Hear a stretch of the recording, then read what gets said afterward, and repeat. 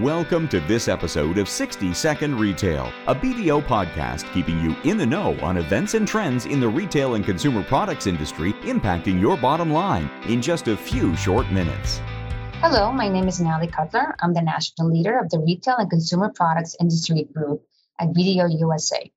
In this episode, I'd like to talk about a rising trend we're seeing in retail, augmented reality and its application in the mobile commerce, aka mCommerce, I guess it's a new term we're hearing now, and e-commerce space.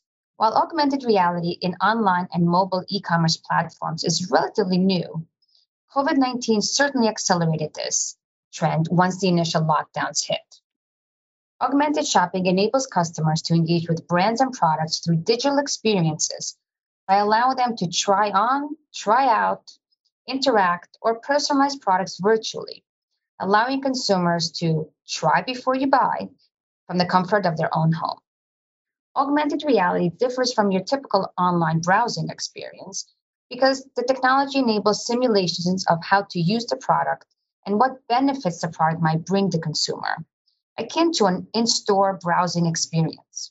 And this is especially important for retail brands during COVID because it provides consumers with confidence when selecting products and provides them the ability to really personalize purchases.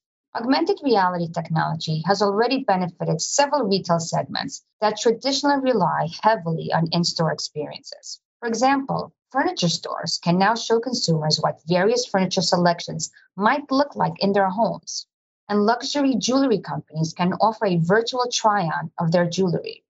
And let's not forget the ability to try on makeup and glasses before you make that purchase.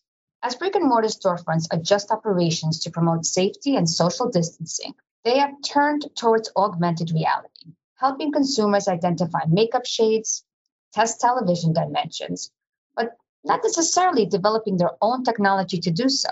So retailers like Burberry and Kohl's are partnering with social media applications such as Snapchat to help reimagine the online shopping experience with virtual storefronts.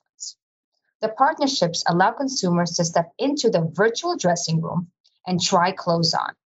And of course, with a feature that facilitates an immediate purchase.